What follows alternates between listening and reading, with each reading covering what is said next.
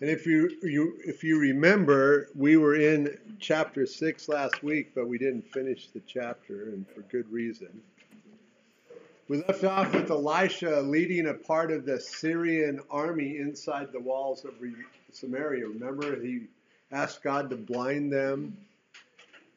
And then Elisha had King Jehoram or Joram, same person, different names, the king of the top northern tribes. Elisha had him feed them, these Syrian rebel soldiers, and then send them home. A very merciful gesture on their part. That's where we left off in verse 3. So the bands of the Syrian raiders came no more into the land of Israel. So this act of grace impacted these renegade raiders, but the same did nothing for the heart of the king of Syria. Look at verse 24. And it happened after this that Ben-Hadad, king of Syria, gathered all of his army, as the Lord God's hand of judgment is still upon the northern tribes of Israel for their sinful ways. I mean, the thing to keep in mind is the only time these troops invade Israel is when they're not walking where they're supposed to be, and where they're supposed to be walking. And so he went up and besieged Samaria, which means he completely surrounded the city. Nothing gets in, nothing gets out. They have a water supply source running up north. They're going to plug it up. That's why if you've ever been to Israel, Hezekiah built a tunnel underground that brought the water into Israel. And it says there was a great famine in Samaria. And indeed, they besieged it until a donkey's head was sold for 80 shekels of silver. Now, you've never had real cuisine until you've eaten donkey head stew. And a fourth of a cab of dove poop. Sorry, that's what it says. Some commentators want to make it beans. I disagree. It's sold for 5 shekels of silver. And the reason I really believe they're right is because as we get down through here, if you're going to eat your children in desperation, then I think it'd be safe to say you're going to eat dove poop as well. Sad conditions. And yet the crazy thing is, all they had to do was turn back to the Lord. So they've brought all of this upon themselves.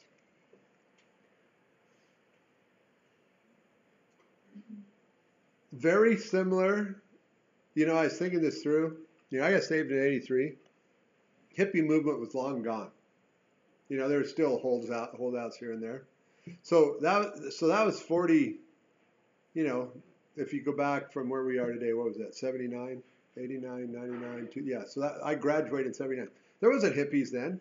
So the hippie movement, when Jesus did that big thing through the Jesus movement, that was 40 years ago, plus. And so the church is now reaping whatever happened after that. And it doesn't really seem to catch our attention because life continues as is. And these guys, all they had to do was turn back. That's all they had to do. All they had to do was get their life back on track with the Lord God, and He would have figured. We've watched Him. Every time they turn in the midst of disaster, God comes in and saves them. They don't turn. Then as the king of Israel was passing by on the wall, a woman cried out to him, saying, "Help me, my Lord, O king." And he said, if the Lord, and that's capital L-O-R-D, so it's Yahweh, if the Lord God Almighty does not help you, where can I find help for you? From the threshing floor or from the winepress? No, those have both been licked clean. And the sad fact of affairs is, they would have tore down Jeroboam's cows, purged themselves of the idols, if they would have humbled themselves, I'm positive, just like for us, the church would ever wake up, positive the Lord God would have healed their land. He will eventually, though, years from now, but they did not, they didn't have to get into this place. Here's how bad it was, verse 28. Then the king said to her, "What is troubling you?" And she answered, "This woman said to me, 'Give me your son that we may eat him today.'" See why they ate dove poop? "And we'll eat my son tomorrow." So we boiled my son and ate him. And I said to her on the next day, give your son that we may eat him, but she has hidden her son. And yeah, for a good reason. But that's the condition physically, but also spiritually of what's going on in their land. Now it happened. When the king heard the words of the woman, that he tore his clothes, as he passed by on the wall, the people looked, and there, underneath, he had sackcloth on his body. But religious activity without heart change will never get the Lord's attention, ever. Then he said, God do so to me and more also, if the head of Elisha, the son of Shaphat, remains on him today. If you remember at the start of this chapter, he said, oh, my father, save us. And now he wants his head. Well, we all know how this is going to turn out. And the sad thing is the king is directing his anger at the wrong person. He should have looked up and realized it was his fault. But really wanting to play the victim card and blaming someone else, he's going to make it the man of God. So here comes the king. But Elisha was sitting in his house, and the elders were sitting with him. And the king sent a man ahead of him. But before the messenger came to him, Elisha, who had a very clear relationship with the Lord, said to the elders, do you see how this son of a murderer has sent someone to take away my head? Look, as he's talking to these elders there, sitting in the house with him. When the messenger comes, shut the door and hold him fast at the door. Pin him against the wall. Is not the sound of his master's feet behind him? And while he was still talking with them, there was the messenger coming down to him. And then the king said, surely this calamity is from the Lord. Why should I wait for the Lord any longer? At least the king seems to acknowledge why they're in the predicament that they are in now. But seeing he's blamed everyone else, he now directs his anger towards and blames the Lord. It's crazy. From my father to let's behead him. Some things still remain the same. Then Elisha said, verse 1 of chapter 7, to all those with him in his house, the elders, the messenger of the king, he said to them, hear the word of the Lord, as the prophet speaks forth God's truth. Thus says the Lord, tomorrow about this time, so 24 hours from now, a fine flour, so a measure of flour, this is probably equal to a third of an ephah, if Haley's right. It's 20 pounds of flour, shall be sold for a shekel, 64 cents, according to Mr. Haley. I don't know if that's right. Nobody really knows. 2 seahs of barley for a shekel at the gate of Samaria. So in other words, tomorrow Costco is going to pop up right outside the walls, and the demand is going to be so low, their supply is going to be so high, the prices are going to drop dramatically, and everyone's going to be fed. And an officer on whose hand the king leaned answered the man of God and said, look, look, buddy boy, if the Lord would make windows in heaven, could this thing be?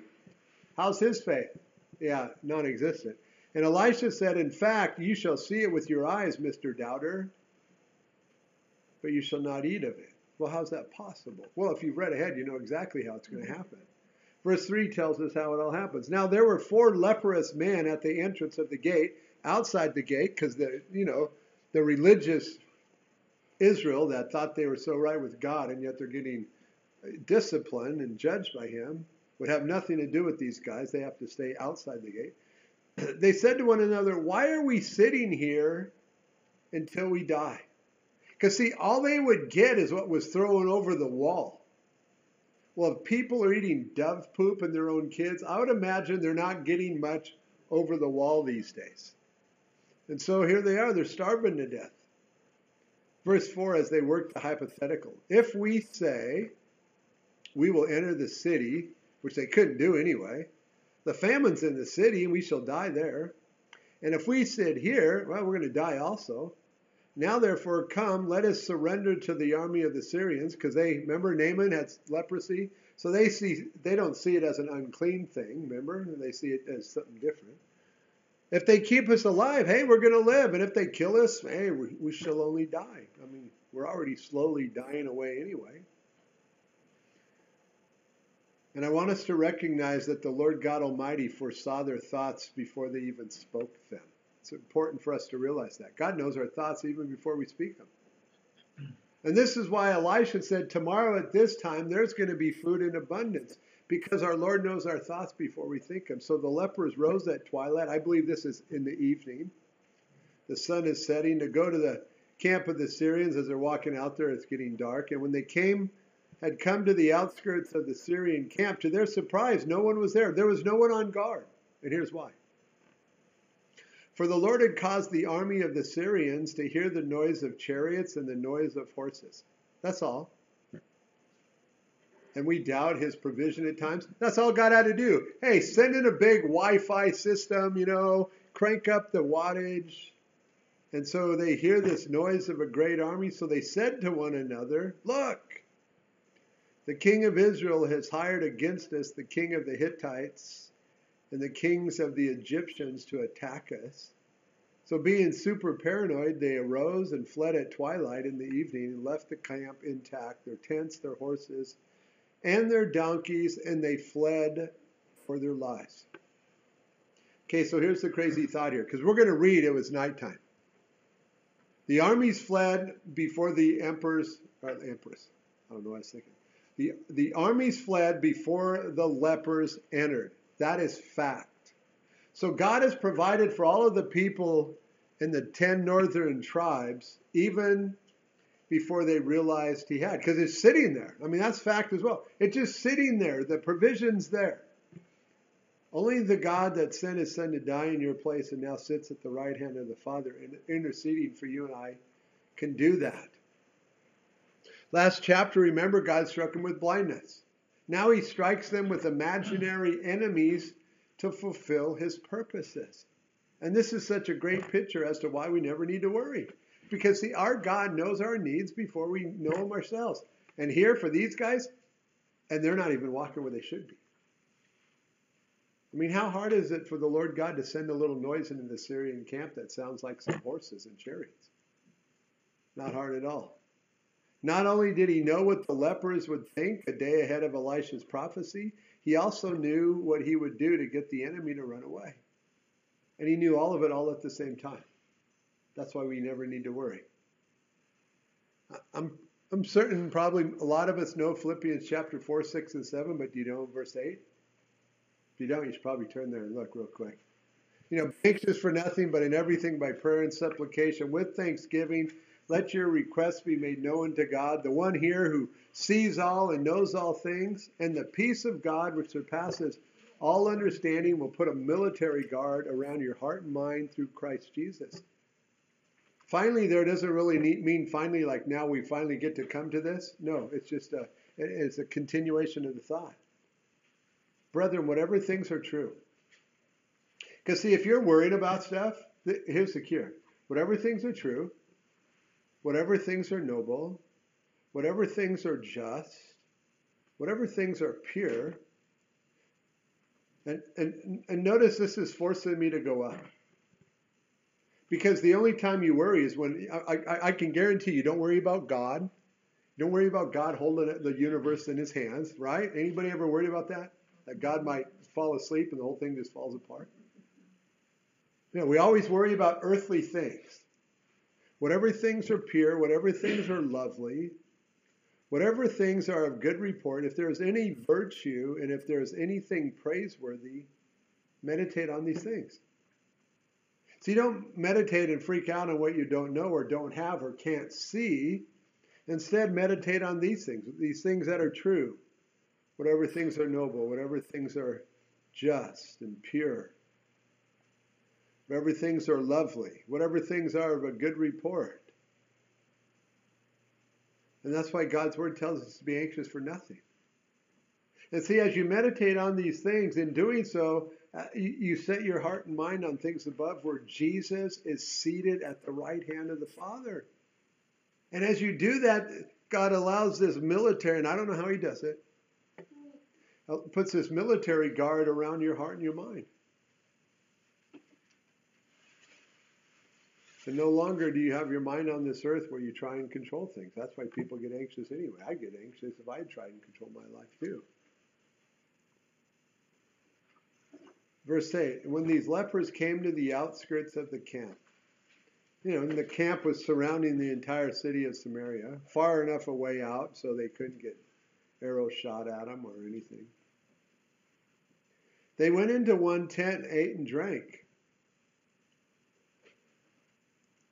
We don't know what they're thinking at this time other than they're stoked. And they carried from it silver and gold and clothing, a stash for later days, and they went and hid them. Then they came back and entered another tent and ate all the food that was in there and carried some from there also and went and hid it as well, as they are totally living for themselves and not declaring the good news that they've possessed. But somewhere along the way, the fear of God seeks to settle in. And they said to one another, we are not doing right. This day is a day of good news, and we remain silent. You and I, we possess good news. That's good. It'll save people's lives. It'll save them from death. It'll save them from hell.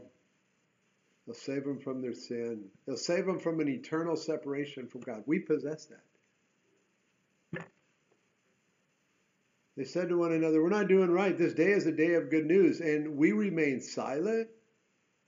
If we wait until morning light, which is coming, some punishment will come upon us. Or so they thought. So I like the look here. They first ate of the good news. They owned it before they went out and told others about it. Because if you don't own it, it's not a part of you. It's hard to give something away that you don't own. Now therefore come, let us go and tell the king's household. So they went and called to the gatekeepers of the city and told them, saying, we went to the Syrian camp, and surprisingly no one was there. Not a human sound. Only horses and donkeys tied up. The tents intact. The coffee was still steaming. As the lepers speak to the only people who'd probably speak to them.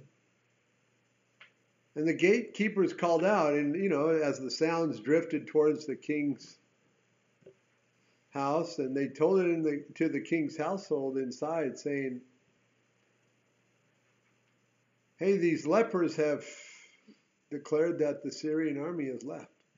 So the king rose in the night and said to the servants, let me now tell you what the Syrians have done to us.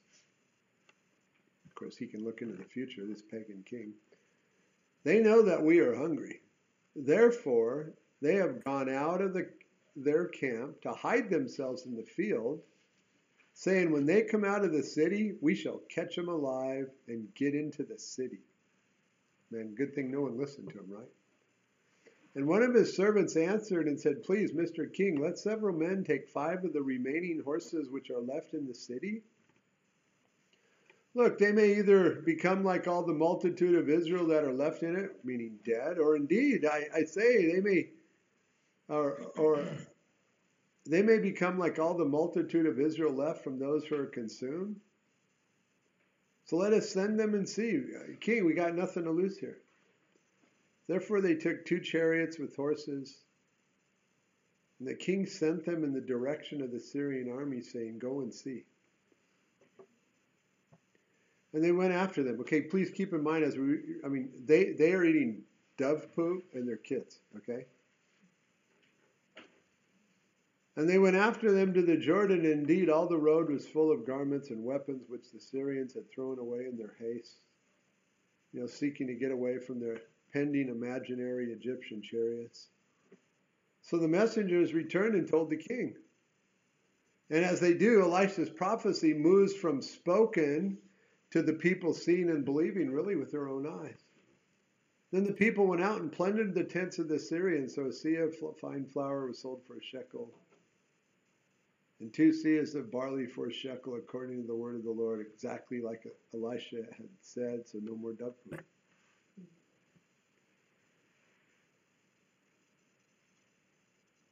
Now the king had appointed the officer on whose hand he had leaned to have charge of the gate. Mr. Doubter, the one that said, how could that be? So he made him in charge of the gate, but the people trampled him in the gate. like the running of the bulls in Spain would be my first guess. And he died just as the man of God had said, who spoke when the king came down to him. So it happened, just as the man of God had spoken to the king, saying, 2 seahs of barley for a shekel and a seah of fine flour for a shekel shall be sold tomorrow about this time in the gate of Samaria. I mean, God who knows all things, he knew what the price of flour would sell for. And then that officer, Mr. Doubter, who had answered the man of God and said, look, if the Lord would make windows in heaven, could such a thing be? And Elisha had said, in fact, you shall see it with your eyes, Mr. Doubter, as the people trample you to death standing in the gate, but you're not going to eat it. And who knows, maybe there wasn't a big rush in the beginning as just a few going out, and when they started coming back in with stuff, and then everybody went, and he's sitting there watching others eat it as he's dying.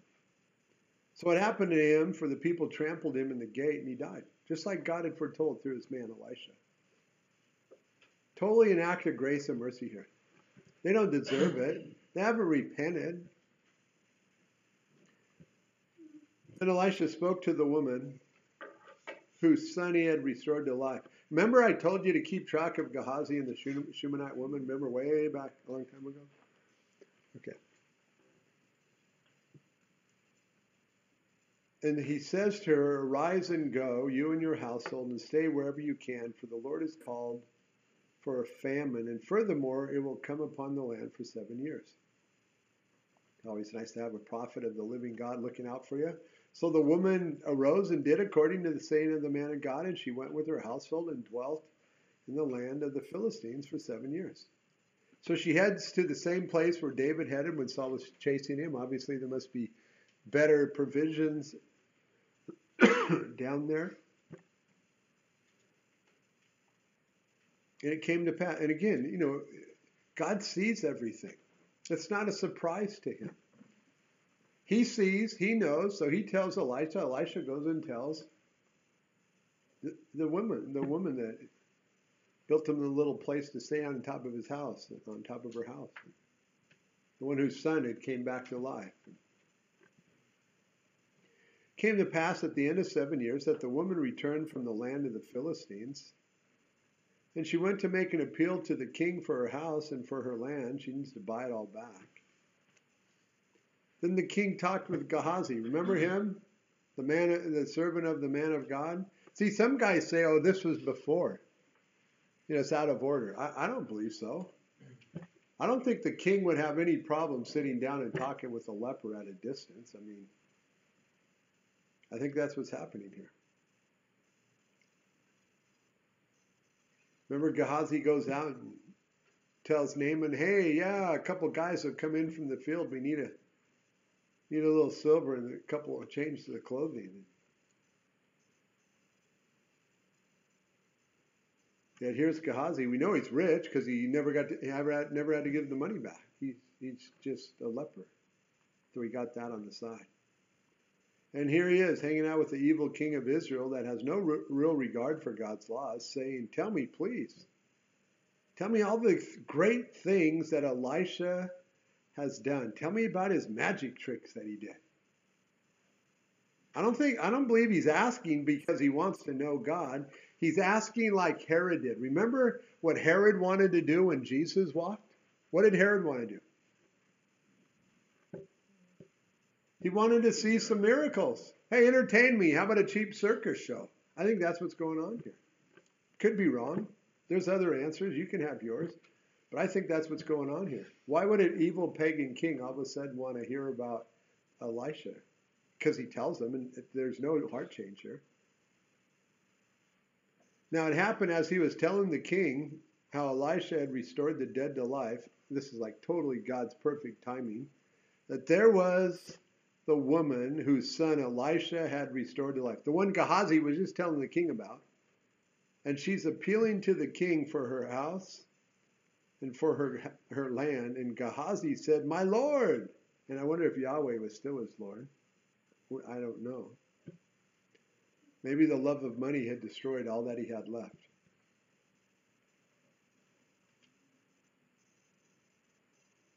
And so he cries out, my Lord. Well, king, this is the woman.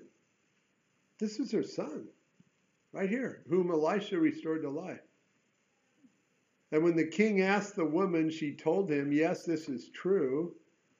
And the king, having some fear of God in him, appointed a certain officer for her, saying, restore all that was hers and all the proceeds of the field from the day that she left the land until now. God's perfect timing for God's kids. Then Elisha went to Damascus, and Ben-Hadad, king of Syria, was sick. You know the one who laid the siege around Samaria in the last chapter? You know the one who was bringing God's judgment on northern Israel? This Elisha remember they tried to capture him before? Remember? They're going to capture him. Remember they come and Elisha tells his servant, hey, look, no, there's more for us than there is for them. Remember, God struck him with blindness. Well, now he's going to that same city. The same place where they tried to capture him before. And this Elisha walks right into the enemy's camp to see Ben-Hadad. No doubt public opinion of Elisha must have changed up there. And it was told the king, saying, the man of God has come here. And the king said to Hazael, take a present in your hand, a nice present for a nice answer, and go to meet the man of God and inquire of the Lord by him, saying, shall I recover from this disease? So Hazael went to meet him and took a present with him of every good thing of Damascus. 40 camel loads. You're going, really? That's a lot. No, but remember he has those schools of prophets, those young men there. So he's bringing him 40 camel loads, and he came and stood before him and said, your son Ben-Hadad, king of Syria, has sent me to you, saying, shall I recover from this disease? And Elisha said to him, who hears from the Lord, said, go, say to him, you shall certainly recover. However, the Lord has shown me that he'll really die. Like, bro, you're going to assassinate him. Then Elisha set his countenance in a stare until he was ashamed, and the man of God wept. And Hazael said, why is my Lord weeping? He answered, because I know the evil that you're going to do to the children of Israel. When Jesus wept over the city of Jerusalem, he wasn't weeping over them because they rejected them. He was weeping over them for what was going to come upon them in 70 AD, and they'd be utterly decimated. And that's what's happening here. You know, it hurts me as you're going to attack my fellow Jewish brothers and sisters. But then at the same time, they're going to reap judgment from God that they've been sowing all these years. So see, when you look at this, God brings his judgment upon them. Jerome, or Ahab, if we go all the way back to Ahab called out, had a weak moment, called out to God. God spared him. And then we travel along, and then, all of a sudden they're all surrounded, and, Elisha is my father, and God saves them again, and then he brings judgment again, and then he's pulled the judgment back, trying to get their attention, and now it's going to come again, except it's going to come worse than they've ever seen it, because they're going to reap judgment from God for all that they've been sowing all these years. It's a universal principle. It governs the universe. It's a spiritual principle. Whatever you sow, that's what you're going to reap. God will never be a debtor to you. But it's also a universal principle. It governs the universe. And whatever you sow, you always get back the same kind. And it's always later, and it's always more. Okay? That's what's happening here. So they've been sowing ungodliness, worshiping these golden calves. That's their God that brought us out of Egypt. They're going to get back more, and it's always going to be later. And here's what he sees that's going to happen. Their strongholds you're going to set on fire. Their young women, or their young men you'll kill with the sword, and you will dash their children with rocks and rip open their women with child. And you're going, well, Northern Israel, as bad as that, doesn't matter. God has to judge them. He's going to judge them by someone just as ungodly or worse.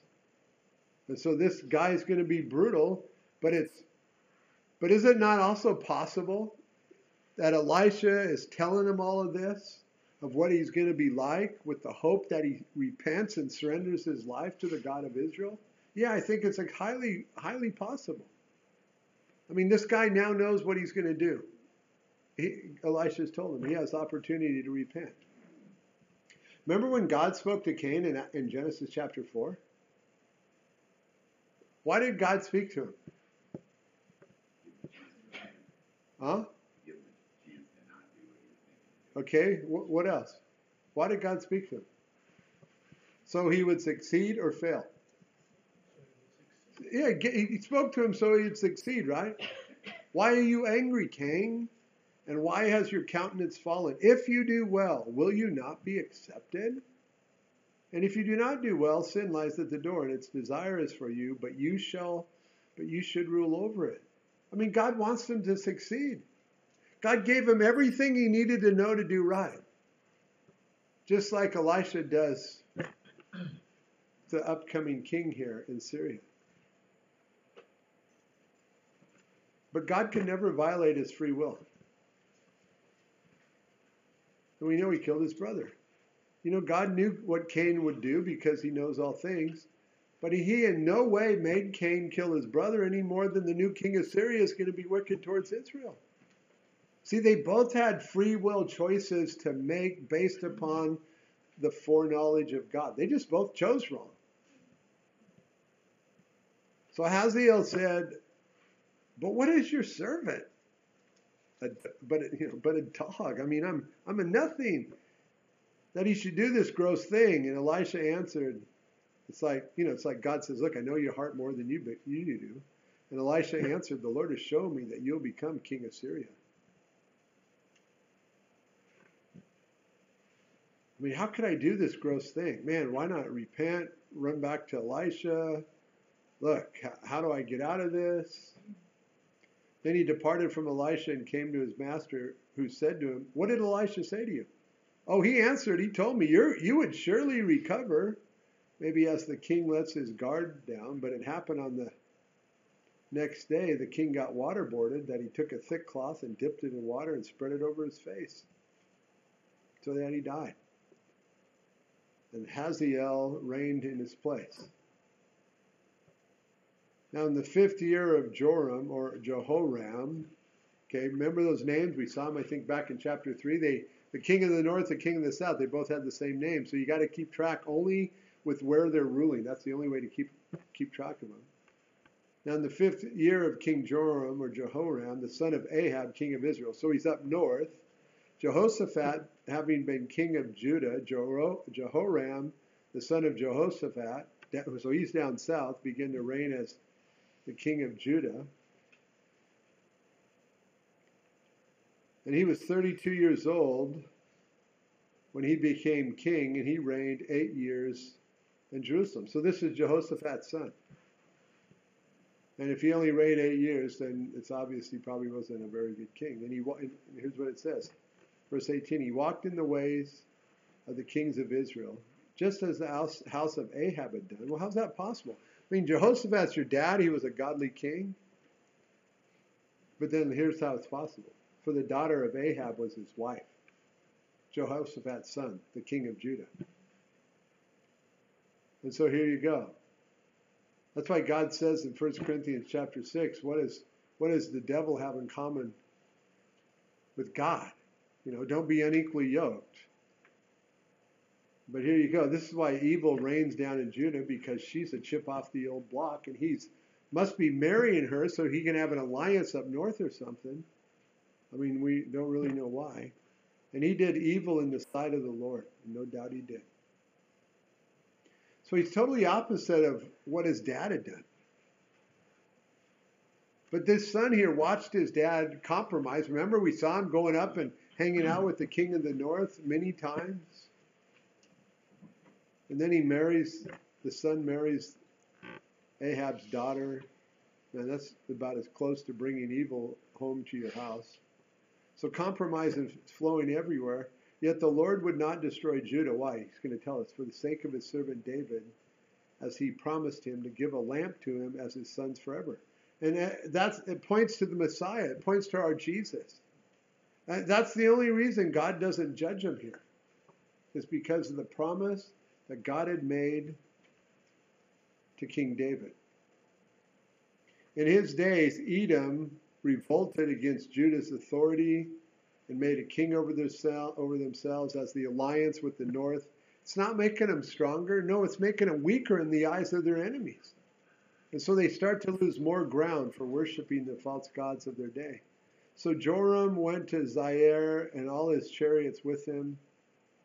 Then he rose by night and attacked the Edomites who had surrounded him and the captains of the chariots, and the troops fled to their tents. Thus Edom has been in revolt against Judah's authority to this day, because Judah is revolting against the Lord. And Libnah revolted at that time as well. So, I mean, God's promise to them was, look, you walk with me, I'm going to bless you. You don't, you get the curses. Now, the rest of the acts of Joram and all that he did, are they not written in the book of the Chronicles of the Kings of Judah? And we'll get to them. So Joram, the evil king of the south,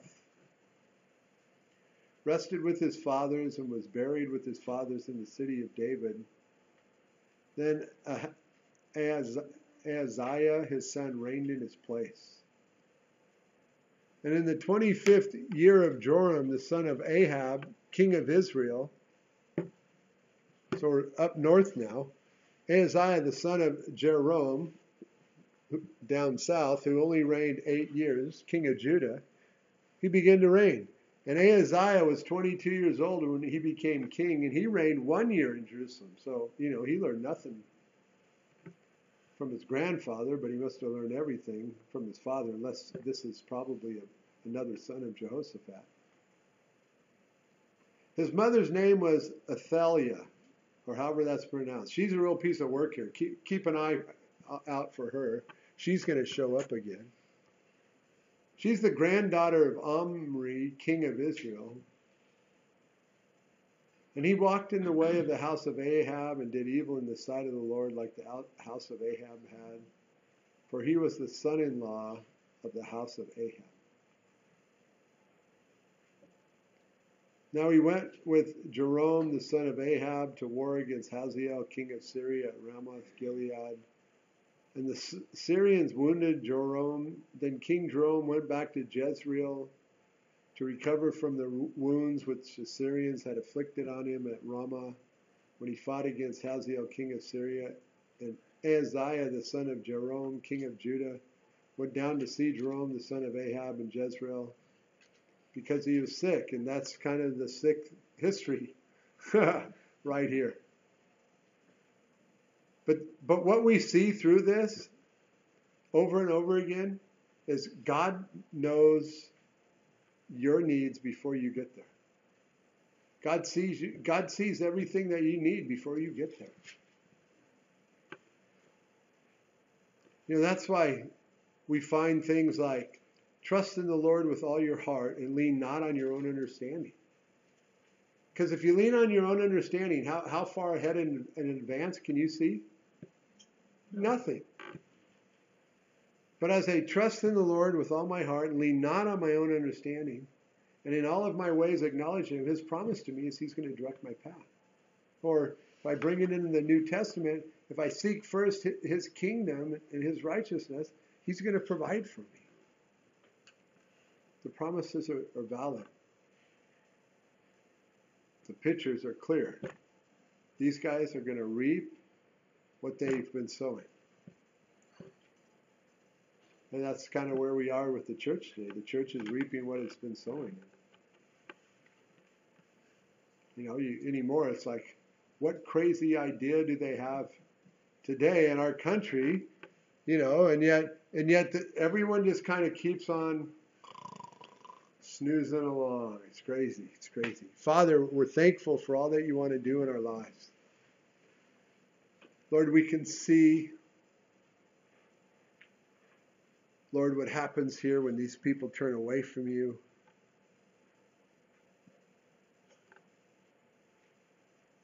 And Lord, help us. Lord, to pray, Lord, to look to you, to seek you for forgiveness for the sin that's in our own country. Lord, we wouldn't get logs in our eyes and seek to point out the wrongs in the country, but we would own it, even as Nehemiah owned it. And as Daniel owned it, Lord, we'd seek to own the sin that's in our country right now and realize it's here because of us. Because blind people can never see the truth, but the church can. And so, Lord, we're just asking that, Lord, you would forgive us for not stepping in and speaking up and declaring the good news. And Lord, would you just have mercy on us? And Lord, use us in these last days that we walk in. Lord, we want to be found in that place